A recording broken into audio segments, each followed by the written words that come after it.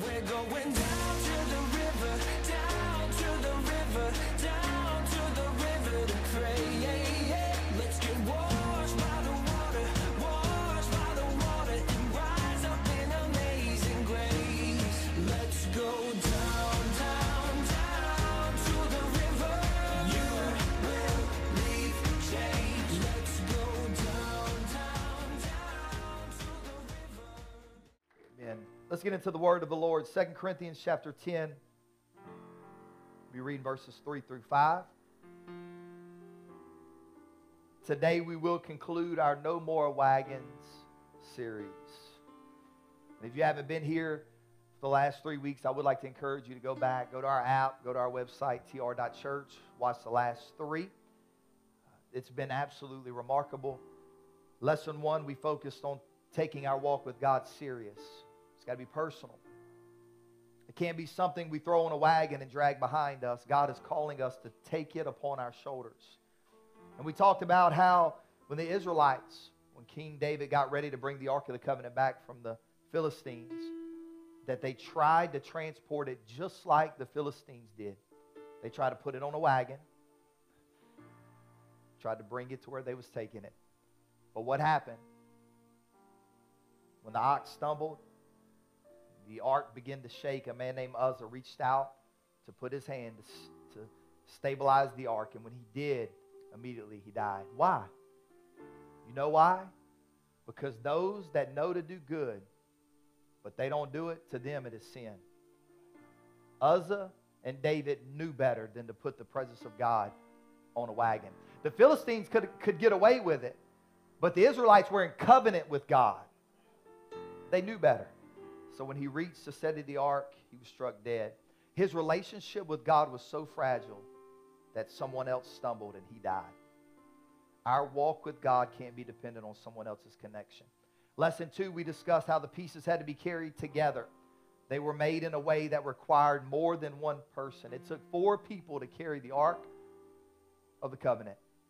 While our walk with God can't be dependent on someone else, we were not made to do this alone. We should be accountable to one another. I need you, you need me. We are the body of Christ.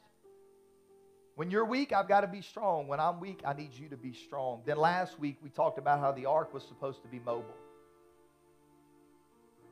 God didn't save us just for us to be consumers, but to be ambassadors, carrying His glory to a lost world.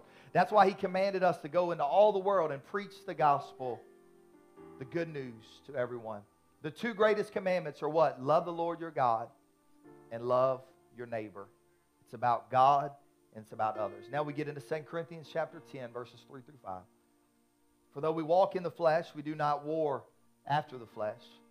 For the weapons of our warfare are not carnal, but mighty through God to the pulling down of strongholds. Verse 5, casting down imaginations and everything that exalteth itself against the knowledge of God, and bringing into captivity every thought to the obedience of Christ. We love to read verse 3 and verse 4 about authority. However, with that authority comes a responsibility to handle it the right way. Boundaries in my life. One enemy authority takes care of. We can rebuke the devil. We can rebuke his wiles, his methods, his imps. We can rebuke that. We can take care of that. But there's another enemy called our flesh that it will only be taken care of with discipline. One enemy we got to rebuke. The other enemy we've got to let our flesh know that it's in submission to the Spirit of God. You know what the most underused word in the kingdom is? Self-discipline. Self-control. Knowing how to tell ourselves no. One enemy take care of in the name of Jesus. The other enemy, you need an altar daily to kneel down and say, God, I've got to get my flesh under control. It's divine tension. That's what I want to preach to you for a little while today about. Divine tension. Divine tension. God, I need your anointing. I need your power. Help me to preach to these great people your word. God, help me to say it the way you want me to say it. Deliver it the way you want me to deliver it, God. And let lives be changed. Give us direction on how to grow. God, this isn't an easy sermon to preach, but it's a word that you've given me for today. I pray your favor over these precious people. In Jesus' name we pray. Somebody shout amen. If you love the Lord, give him a hand clap of praise. You may be seated. There's a unique place in Virginia called Colonial Williamsburg. It's a famous town which has restored buildings from the 1700s. There are shops, a couple of restaurants, the governor's mansion, and an Episcopalian building that was constructed in 1715 resides there. This blew my mind. They still have regular services in this building. You know what their current membership is? A church that was built in 1715. 1,600 members. 1,600 members. It's called the Bruton Parish. And it's a beautiful structure. There are pews. On their pews, there are plaques with the names of some of the more famous people who attended there. George Washington, James Madison, Patrick Henry, and Thomas Jefferson. But what caught my attention while looking at pictures was how the sanctuary was laid out.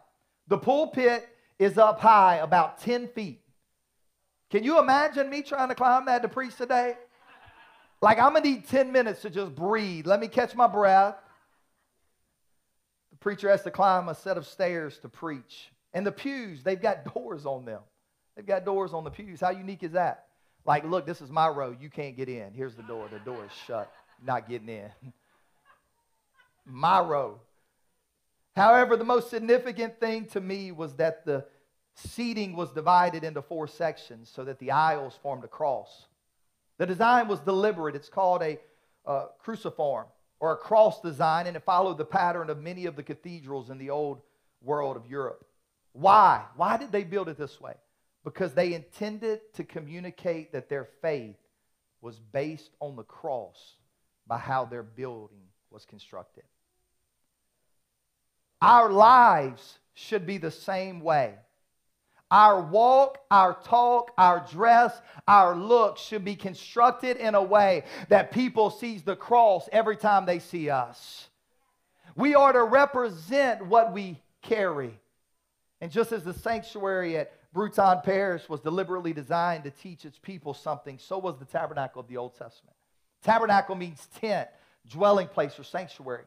It was a sacred place where God chose to meet his people, the Israelites, during the 40 years they wandered in the desert under Moses' leadership.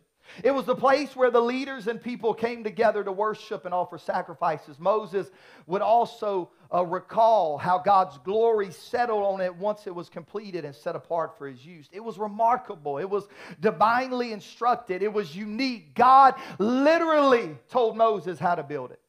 6 times we read that Moses had to make it exactly according to the specification that God had given him. And one of those times is in Hebrews 8 and 5. The word tells us that the Old Testament priests served in a system of worship that was only a copy, a shadow of the real one in heaven. For when Moses was getting ready to build the tabernacle, God gave him this warning: be sure that you make everything according to the pattern I have shown you here on the mountain. When God relayed his vision for the tabernacle, it didn't come in vague and half-baked ideas. It was specific and incredibly detailed. It needed to be built as God specified because God is in details. He said when you see the tabernacle, you're going to see a picture of heavenly things in every detail. For example, the first thing that you would see as you approach the tabernacle is a fence that is about 7 feet high, made of linen, hung on pillars. It was a reminder that there was a barrier between humanity and God. And like this fence, it is a man-made barrier and is the result of our sin. We were created to have fellowship with God, but stubbornly chose to go our own independent way. And because of that, our relationship with God was broken. The Bible reminds us that all have sinned and we've all fallen short of the glory of God. So nobody's being judged here today. Everybody in this place is a sinner that has been saved by grace. But we do understand if we don't deal with that sin, that the wages of sin is death. Now, we all are going to die physically one day unless we're here when the rapture takes place. But there's another form to that type, to death that comes with sin. It's another type of death. We are separated from God spiritually as long as we're not dealing with our sin. However, I've got good news today. There was a gate that was in the fence that was keeping the people from the presence of God. Exodus 27:16, for the entrance to the courtyard, make a curtain that is 30 feet long. Make it from finely woven linen, decorated with beautiful embroidery in blue, purple, and scarlet thread. Support it with 4 posts. Remember, this tabernacle is pointing to Jesus one day showing up, that we can behold his glory. So what is those 4 posts that had their own base, that supported the gate? Do you know what those 4 posts represent? Matthew, Mark, Luke, and John. That tell us the story of a Savior that was robed in flesh, that showed up, that we can have access to the King. Now watch this. There was only one entrance to get in the tabernacle. Only one. It didn't matter who you were. It didn't matter how prestigious you thought you were. You can be Moses or you can be a common Israelite. You could be old or you can be young. If you wanted to get into the house or the tabernacle of God, you had to go through the same gate that everybody else had to go through. What was this pointing to? This was pointing to Jesus Christ, who would show up and say, I am the way, the truth, and the life. No one comes to the Father except they come through me. And I am the gate. Whoever enters through me will be saved. What about Acts 4:12? Neither is there salvation in any other, for there is none other name under heaven given among men whereby we must be saved. What about 2 Corinthians 5:21? For our sake he made him to be sin who knew no sin, so that in him we might become the righteousness of God. When we believe in Jesus as our substitutionary atonement and are baptized in the only saving name, Jesus' name, then our sin is imputed or credited to Christ, and his righteousness is imputed to us. This is the glorious exchange that the gospel offers to everyone who understands the power of Jesus' name. And this is the good news of which we are ambassadors. We see Jesus even in the colors. You've got 3 colors that this gate is made out of. If you can throw that picture back up there. You've got my favorite color, which is blue. Anybody love the color blue? It's my favorite color. Especially baby blue. Man, that's just my color. I'll wear blue every day. I got 2 color dress shirts that I wear, white or blue. That's it. I don't branch out much. I don't have red. I got white or blue. I love blue. But the blue in this gate represents his deity. Jesus is the eternal God. John 8:58, Jesus said to them, truly, truly, I say to you, before Abraham was, I am. This is one of Jesus' most profound claims to deity in the Gospels. He didn't say before Abraham was, I was. He said before Abraham was, I am. The former wording could be ambiguous and misunderstood, but not the latter. Not only was he claiming to have existed in Abraham's day, but he was also claiming divine identity. When Moses asked God, he said, look, when I get to the Israelites, who do you want me to tell them sent me? God said, I am who I am. That's who you tell them that sent you.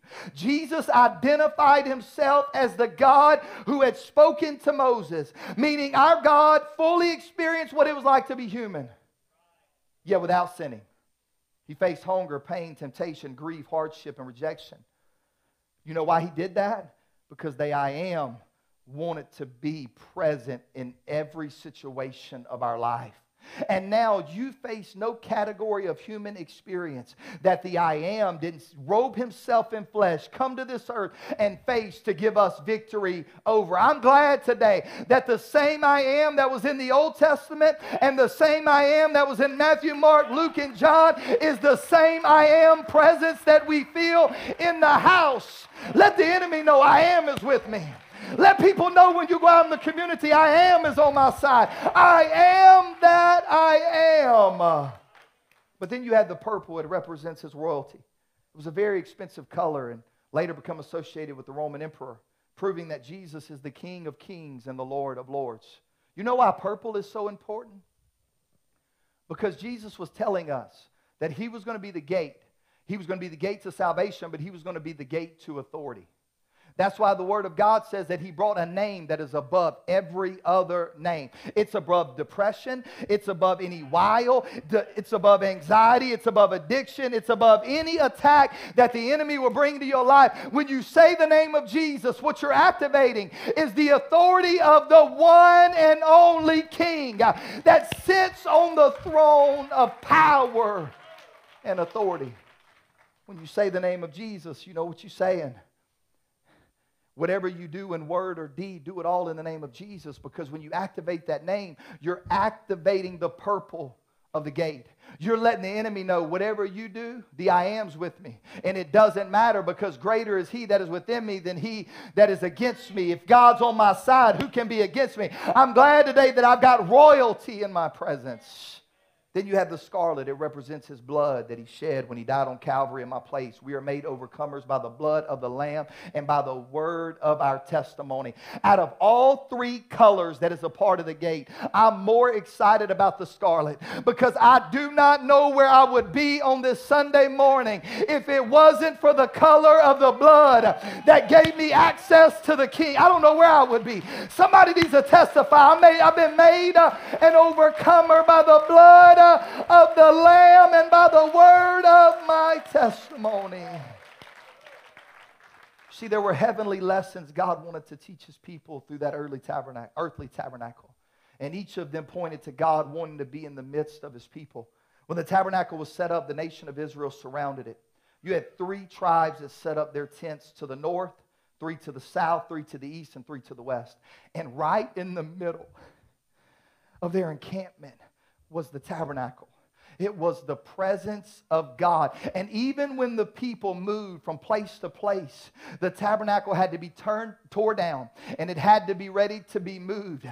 But do you know where that tabernacle sat as they were in procession of where they were going? It was in the center of them marching to wherever they were going. The procession looked like this. The procession looked like this. You had Judah out front, meaning praise. I could preach on that. That's a whole different sermon. He said, I am the Lion of the tribe of Judah.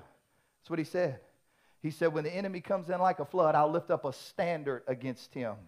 Go read about that. He's referring to the tribe of Judah. Every time you praise God, you're setting up a standard against the enemy that lets the enemy know, hey, God's getting ready to move me out of defeat to victory. God's getting ready to move me out of depression to joy. God's getting ready to take me out of just enough to more. Every time you praise God, you're sending out the Lion of the tribe of Judah to go before you. And then you had Issachar. I don't know what they mean. Zebulon, I ain't got a clue.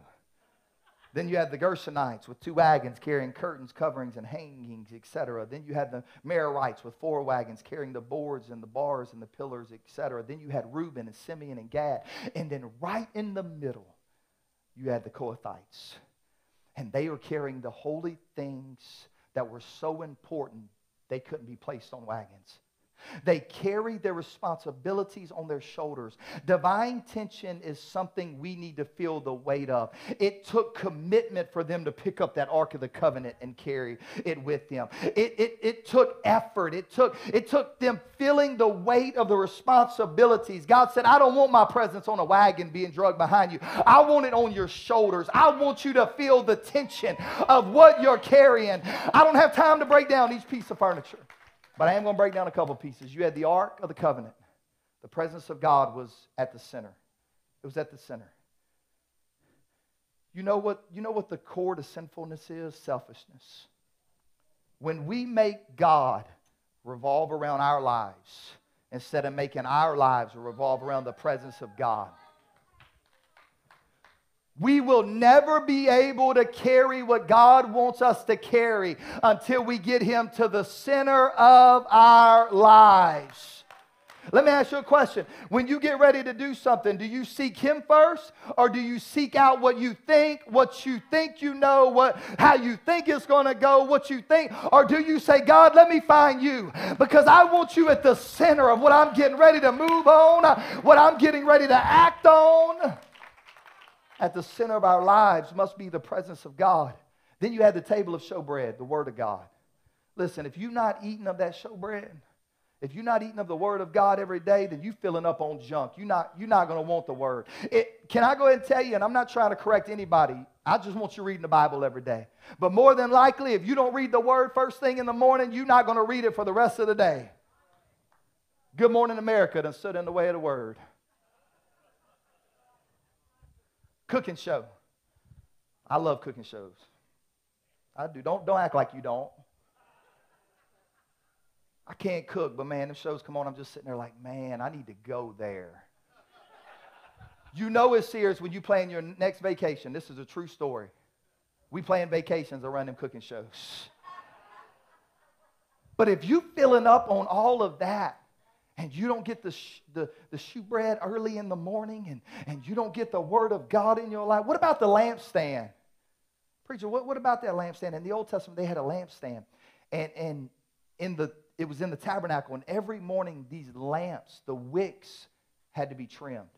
Because if the wicks weren't trimmed, it would frustrate the shining. The fire wouldn't burn like it needed to burn.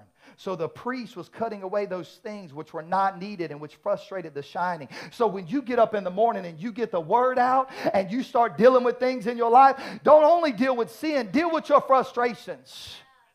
Listen, I'm going to help you right now. If you're frustrated with somebody, start trimming the wicks. Start dealing with that frustration. Not with anybody else. You ain't got to call everybody. In the presence of God, deal with the frustration. And I can tell you, I've been frustrated lately. Today's confession. Just everybody sit down. I've been leading frustrated. I've been going home frustrated. I've been frustrated. I haven't been frustrated, none of y'all. Not a one. I've been frustrated this building project. I've been frustrated. Things aren't going the way that we planned. I've been frustrated. And I started reading this, and I said, man, that priest had to get up every morning, and he had to, those wicks that were charred, he had to cut that charred piece off that wick in order for it to burn like it needed to burn. And I said, God, shame on me for not getting up in the morning and dealing with the things that I'm frustrated about. Shame on me for carrying your glory in a way that I'm frustrating everybody else around me. And listen, in this lampstand, it had to be powered by oil. If it didn't have any oil, it wasn't going to burn. So you know what? I get my bread in the morning, not my money. I get my bread, which is the word of God. Oh, money's good too. Come on, bring on that in. I get my bread in the morning. Then I make sure that all my frustrations are dealt with. I'm giving you a pattern. And then I make sure that I got a little oil in my life to make it through the day. God, let that anointing fill me up today. I don't want to walk out the house with no oil. Because if I walk out the house with no oil, it's divine tension. There's some things you just got to do and you got to deal with. Then you had the altar of incense, that's intercessory prayer. Then you had the altar of sacrifice, that's repentance. Then you had the brazen laver, that's washing of the word. Let me tell you this. I've been baptized about 20 times. That's how bad I was. I had to go down 20 times. Had to bring me down. I'd be calling them, hey, look, coming back up there. Put me down, Jesus' name. That baptistry's so big back there, we're going to be able to baptize 7 at one time. Big. Literally. I bought a baptistry that I got to get in there with whoever we baptizing. So I got to get me some waiters.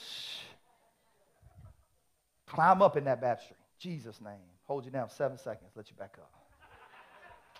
I don't need to hear nothing from the Stewart family right now. I don't need to hear nothing from the Stewart family. I don't need to hear nothing.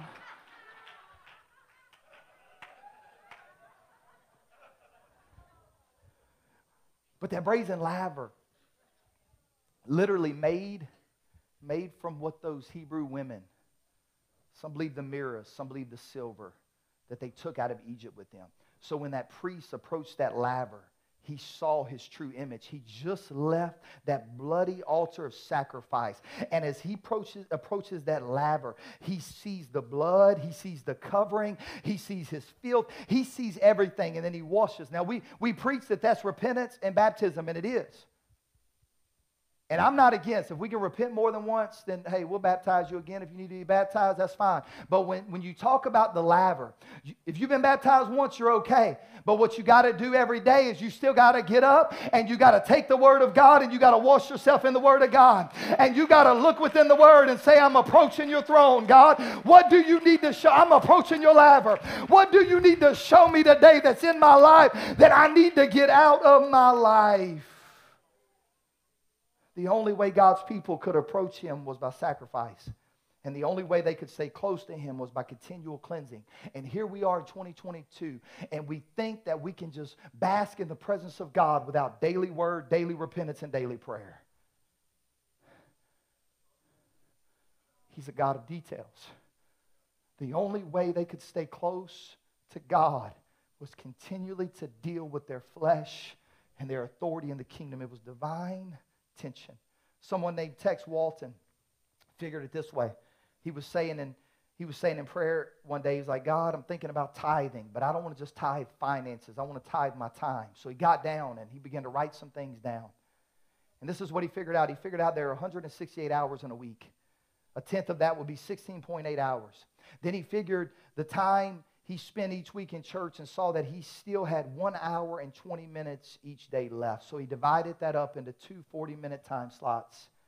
40 minutes of Bible study and 40 minutes for prayer. Each day he got up. Now, I'm not telling you to do that today because it's got to be you. I can't tell you how to set up your daily disciplines. You've got to fit. You know your schedule. You know some of you may work nights, some of you may work mornings. But I can tell you this, that I believe what this man did was a good thing. We need to figure out, I asked him at 9 a.m., I said, listen, will you take 10 minutes a day to pray and 10 minutes a day in the Word? Because I believe if we can give God a little more time, there are some things in our flesh that we feel like we can't get over, that we'll begin to get over.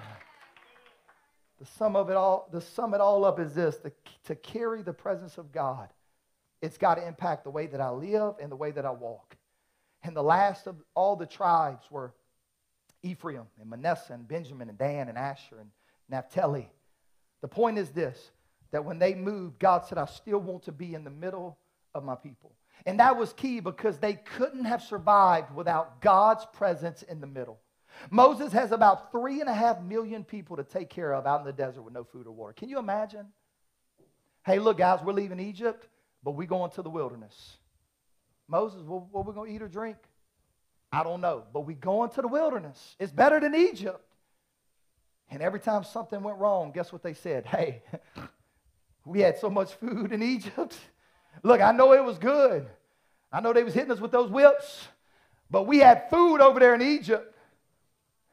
Sometimes we'll get to a place to where we don't know what God's doing, and our immediate mentality is, it was a little bit more comfortable over here in Egypt. Because if God's presence isn't at the center, the center of our lives, then we start trying to figure out what God's going to do next. And God is saying, I don't need you to figure out what's next. I need you to bask in my presence. All I need you to do is make sure my presence is with you. Listen, feeding that many people would take about 500 tons of food each day. Today, that would require 2 freight trains, each a mile long, to hold it all. It would have taken 4,000 tons of firewood daily to cook that food. Look, I'm mad at Moses. I'm like, man, you brought me out of Egypt, now you got me chopping firewood? You got me going to get 4,000 tons of firewood? And the water. That many people would need about 3 million gallons just to drink. There was no Dollar General. There might have been, because them Dollar Generals pop up everywhere. There might have been one. There might have been one right in the middle. I'm about to go research that. Give me some theologians. And then think about this, the camping space. Every time they set up camp, it took up an area of 2/3 the size of Rhode Island for them to set up and settle. Moses, what you done got yourself into? You should have left them in Egypt. Moses, you got all these people that you're responsible for. I could see Moses praying, God, listen, I wanted to be used. I know you called me out. My name means the drawed out one. But God, I didn't ask for any of this. God, I didn't ask for this much responsibility. God, what are we going to do? And God said, Moses, do you trust me? And I'm paraphrasing a little bit here. Moses, I got you. Don't worry about it. Moses, all you got to do is, you remember that pattern that I gave you of me being in the center? If you keep me in the center, Moses, every day the people get up. There's going to be some special bread that's going to fall from heaven called manna. And all they got to do every morning is reach out of their tent and grab them some bread. Somebody needs to understand, God don't need you to figure it out. He just wants to know, am I at the center of your life? On the Sabbath, when they didn't have to work, they got a double portion. Man, I'm telling you, that had to be the original donut. Sister Kitty, you need to get a donut called manna. I'm telling you, I'm helping people. I'm helping businesses right now. I'm helping people. Give me some of that manna, a little honey on it. God baked the bread and set it right in front of them. All they had to do was reach out and grab. Ooh, I feel prophecy in this place. Your blessing that God is baking for you right now is about to fall right in front of you. You thought it was far away. You thought you would never get there. You thought, how's God going to do it? God said, put me in the middle. And if you put me in the middle of your life, all you got to do is reach out and you're going to grab everything that I promised for your life. Now watch this. I got to hurry. We might do No More Wagons Part 5 next week. So it says that they were able to pull in the manna according to their household. So that means, you know what that means? If you have more kids, you got more manna. That's not fair. I'm bitter about that. If I'm there, I'm like, God, I want the same amount of manna they got. You know what God would tell me? He said, I didn't promise to be fair. I promised to be just.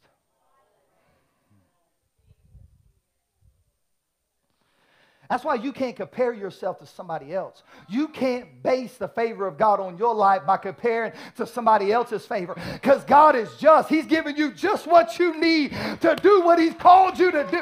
Don't you worry about trying to compare to somebody else. God's calling you to be you. So here it is. More capacity equals more provision.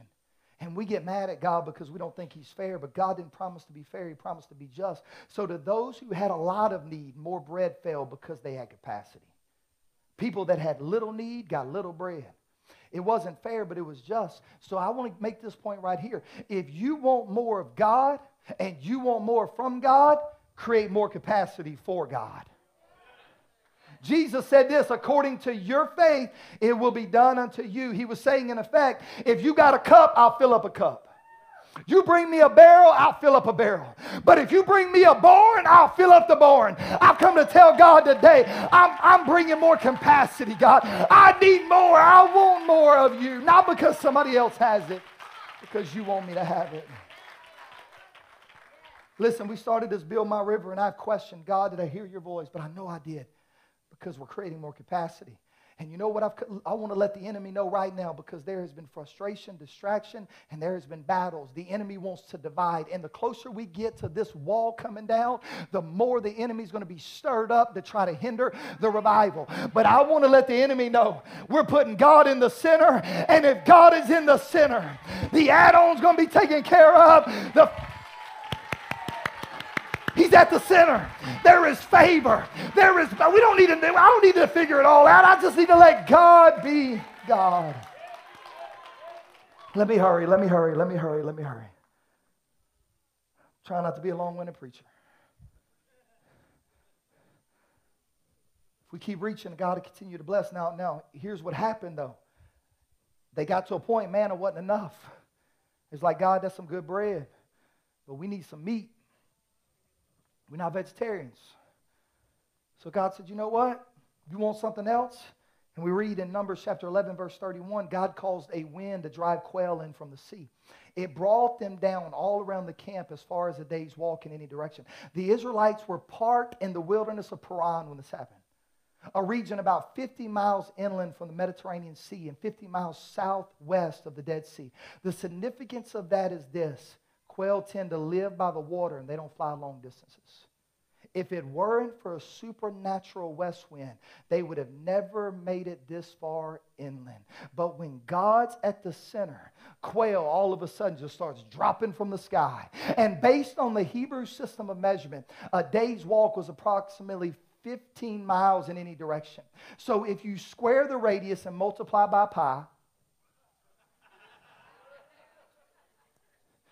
we're talking about an area that was almost 700 square miles filled up with quail. And once the quail stopped falling, the Israelites started gathering. Each Israelite gathered no less than 10 homers.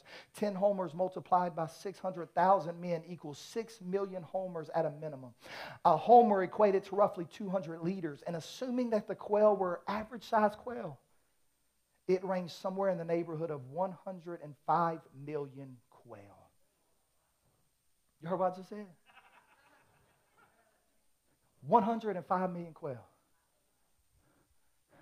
Proving to us that when we've got God in the center, He doesn't just provide, He provides in dramatic fashion.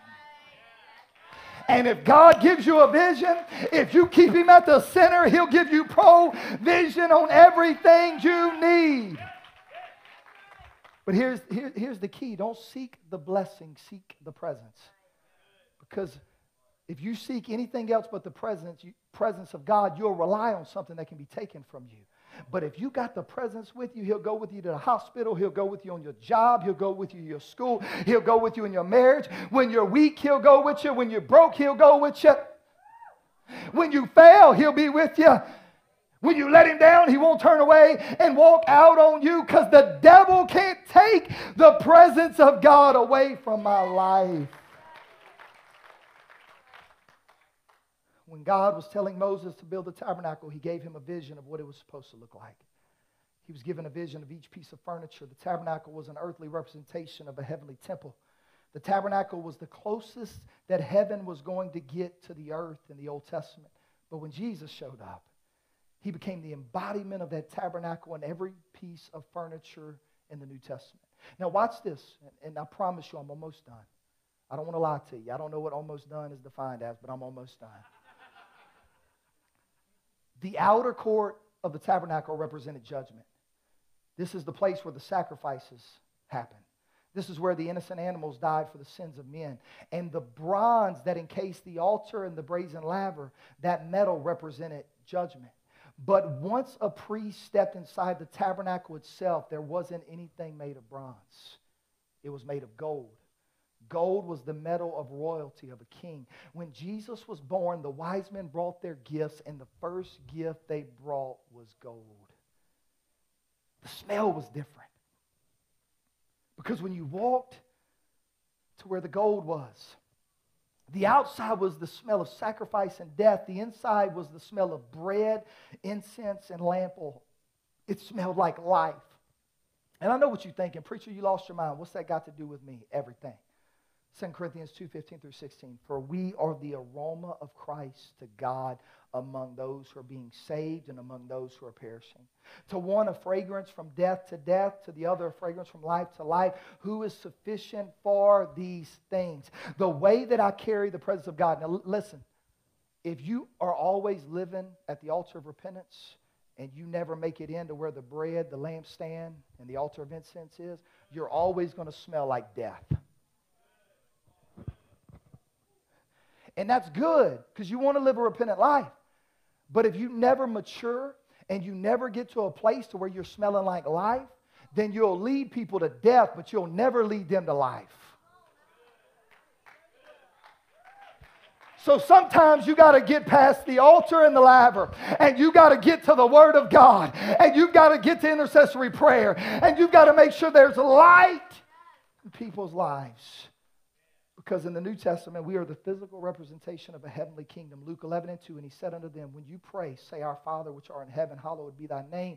Thy kingdom come, thy will be done, as in heaven, so in earth. Jesus instructed them that the kingdom of heaven would come to earth. That's us.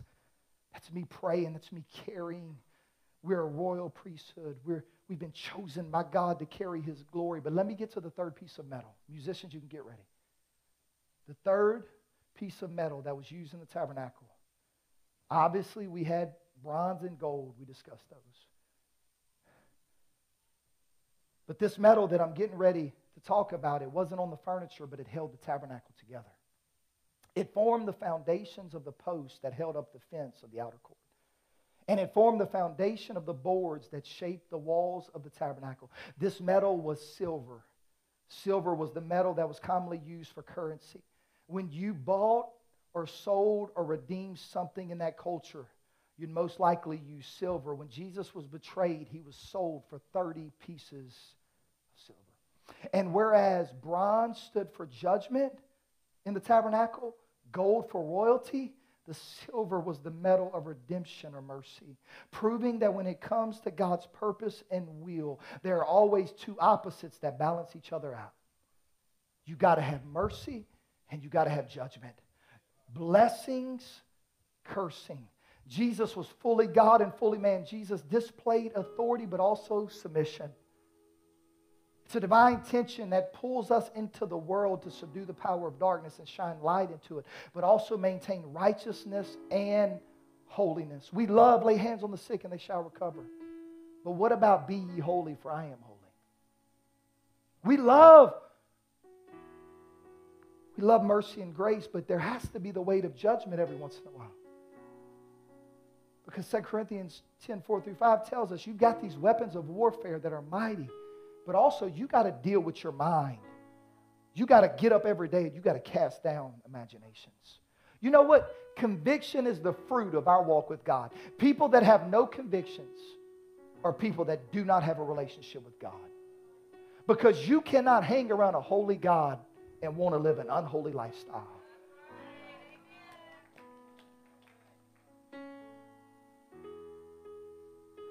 It's divine tension. I got to deal with Josh Payne every day. Hey, Josh Payne's wretched. We all are. We've been born into sin, shaping into iniquity.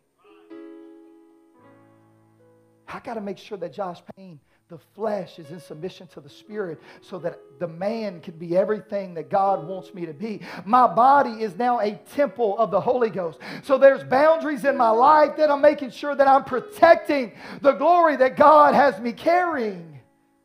There's things that may not be sin, but they're necessary in my life for me to carry what God wants me to carry. Because it's gratifying, y'all. I'm telling y'all, it's so gratifying to get up here, to know as a young man that God called me to preach. To know, to have a great-grandmother look at me and say, you're a chosen vessel.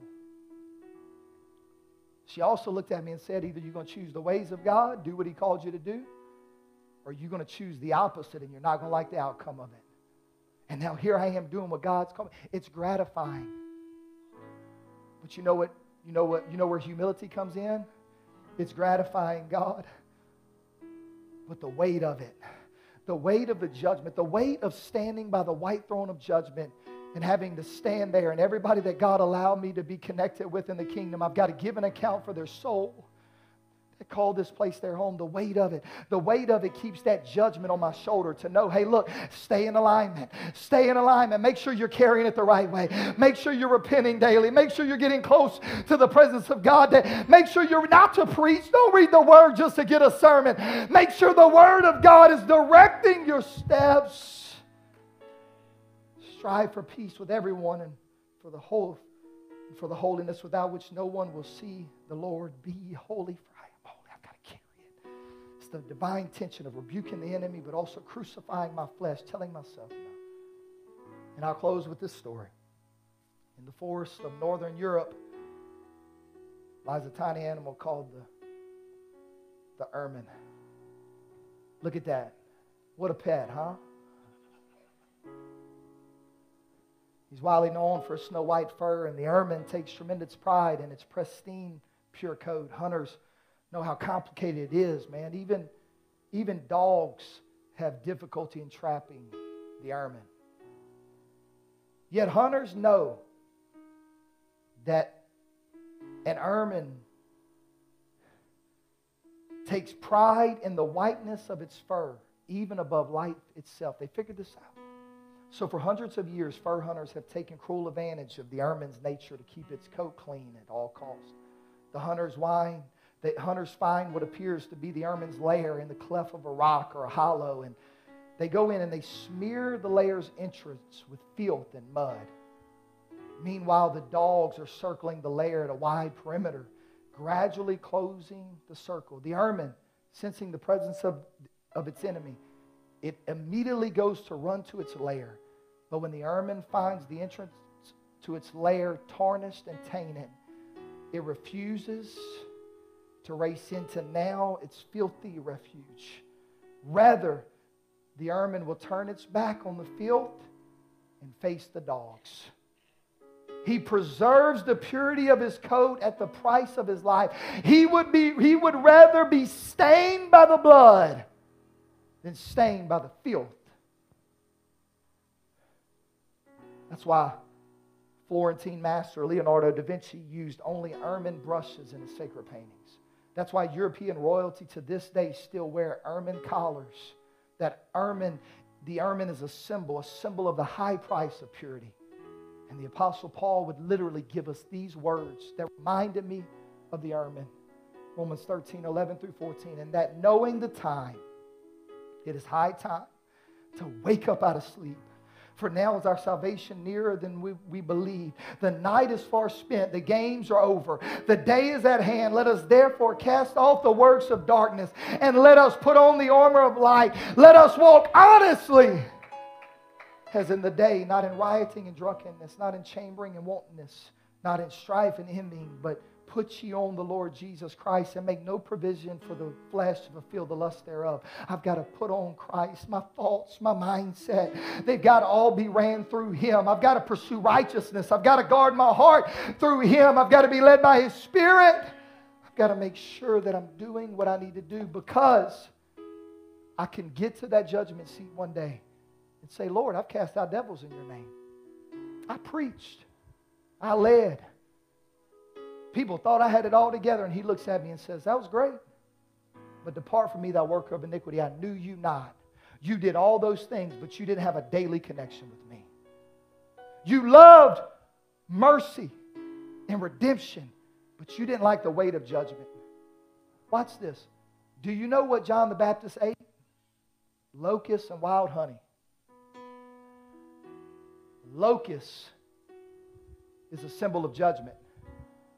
Wild honey is a symbol of God's goodness. And until we learn how to balance out, we need to feel the weight of that sometimes. Because if not, we're going to carry it and we're going to think, God, I was doing it right. And God said, no, you pulled it on a wagon the whole time. You never took it serious. You never took what you were carrying. You just went through the motions and put it on a wagon.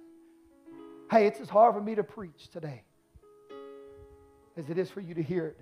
But I'm telling you what the word of the Lord is. If we're going to get rid of the wagons, we've got to deal with our heart issues, and we've got to get rid of frustrations, and we've got to get rid of things that are trying to hinder us, and we've got to say, God, I'm committed. Because one day we have to stand before that judgment seat and say, God, I'm ready, I'm ready, I'm ready. I've lived my life for this moment. I've carried your glory the right way, as we stand all over the house. I will never, ever get up in this pulpit and preach personal convictions to you in my own life. Never. That's me and God. That's my relationship. But I will get up here and tell you this. Following Him wholeheartedly is going to cost you some things. It's going to cost you some relationships with people. You love them. You don't ever hate anybody. But if they're pulling you back, you got to move on. It's going to cost you places you can't go no more. Because it's trigger points. I was a temperamental young man. I was good. But till this day, there are trigger points in my life that I know I can't let that trigger. I can't let that light switch get flipped on. So my boundaries have to extend out, because look, how am I going to get up here and preach to you if I'm putting these hands on people? You can't. So I've got to kneel at an altar, and I've got to say, you know what, Josh?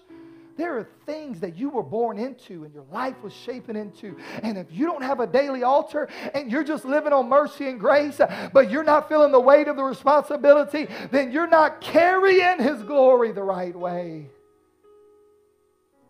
Because I don't judge if I'm doing right by how I preach. Because I can flop, I can do decent. I judge where I'm at by if I hurt His heart, does it still hurt my heart? And every eye closed, nobody looking around. Let me ask you a question, ma'am or so. When is the last time that it hurt your heart when you knew you hurt His heart? When is the last time you felt the divine tension? Mercy and grace is powerful, but there's got to be a balance.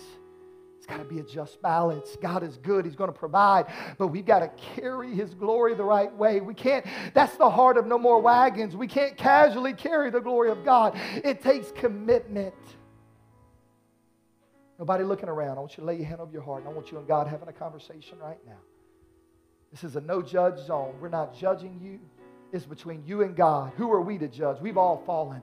But there are some things God's dealing with. There's some frustrations and some things that are deep down in your spirit. You know you got to deal with it today. You know you feel the mercy, but you feel We're going down.